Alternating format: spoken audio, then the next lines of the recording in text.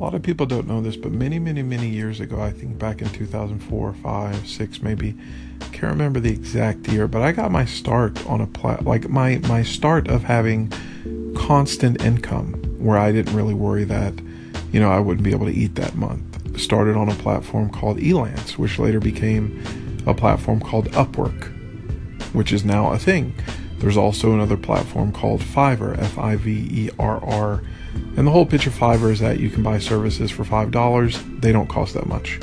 They're usually, my average buy or spend on any project is between $25 and $200. So you can find stuff for $5 and it's really quick, it's really easy, but at the same time, you can find decent quality. But the point is, I think there's a little bit of elitism that goes on when it comes to talking about the quote unquote gig economy.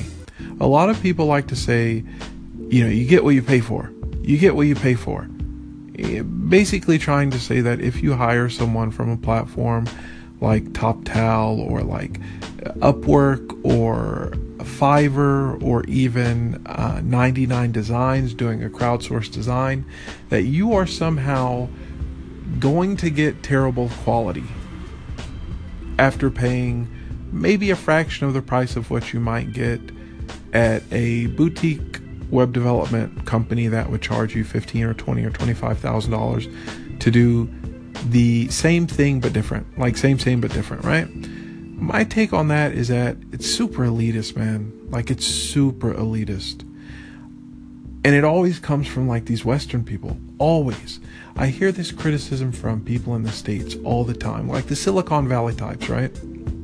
You get what you pay for, when they're sipping on their $5 lattes, not realizing that $5 a day to some people here, especially here in Vietnam, $5 a day, that's more than a monthly salary of what some people make in the entire country here. So $150 a month, that's around 3.5 million Vietnam dong. Like, that's enough to survive a month on here if you're careful with your money.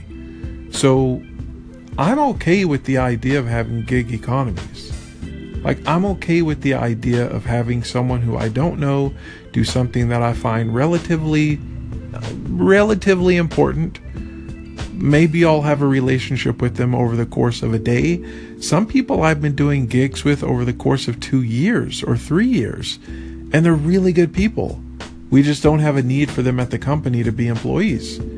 Like, there's nothing wrong with hiring out or gigging out things that you need to have done. Or on the flip side of that, if you're someone who drives a car for Uber, as much as I hate the company, I just can't stand the company.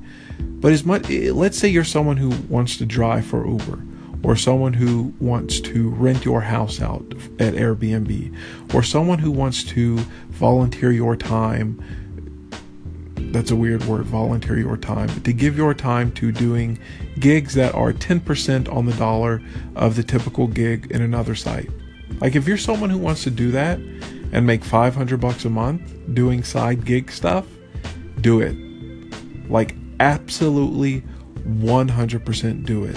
And do it with the level of quality that you would if you received 100% or 1000% return on the same effort, the same quality, the same amount of work on another platform.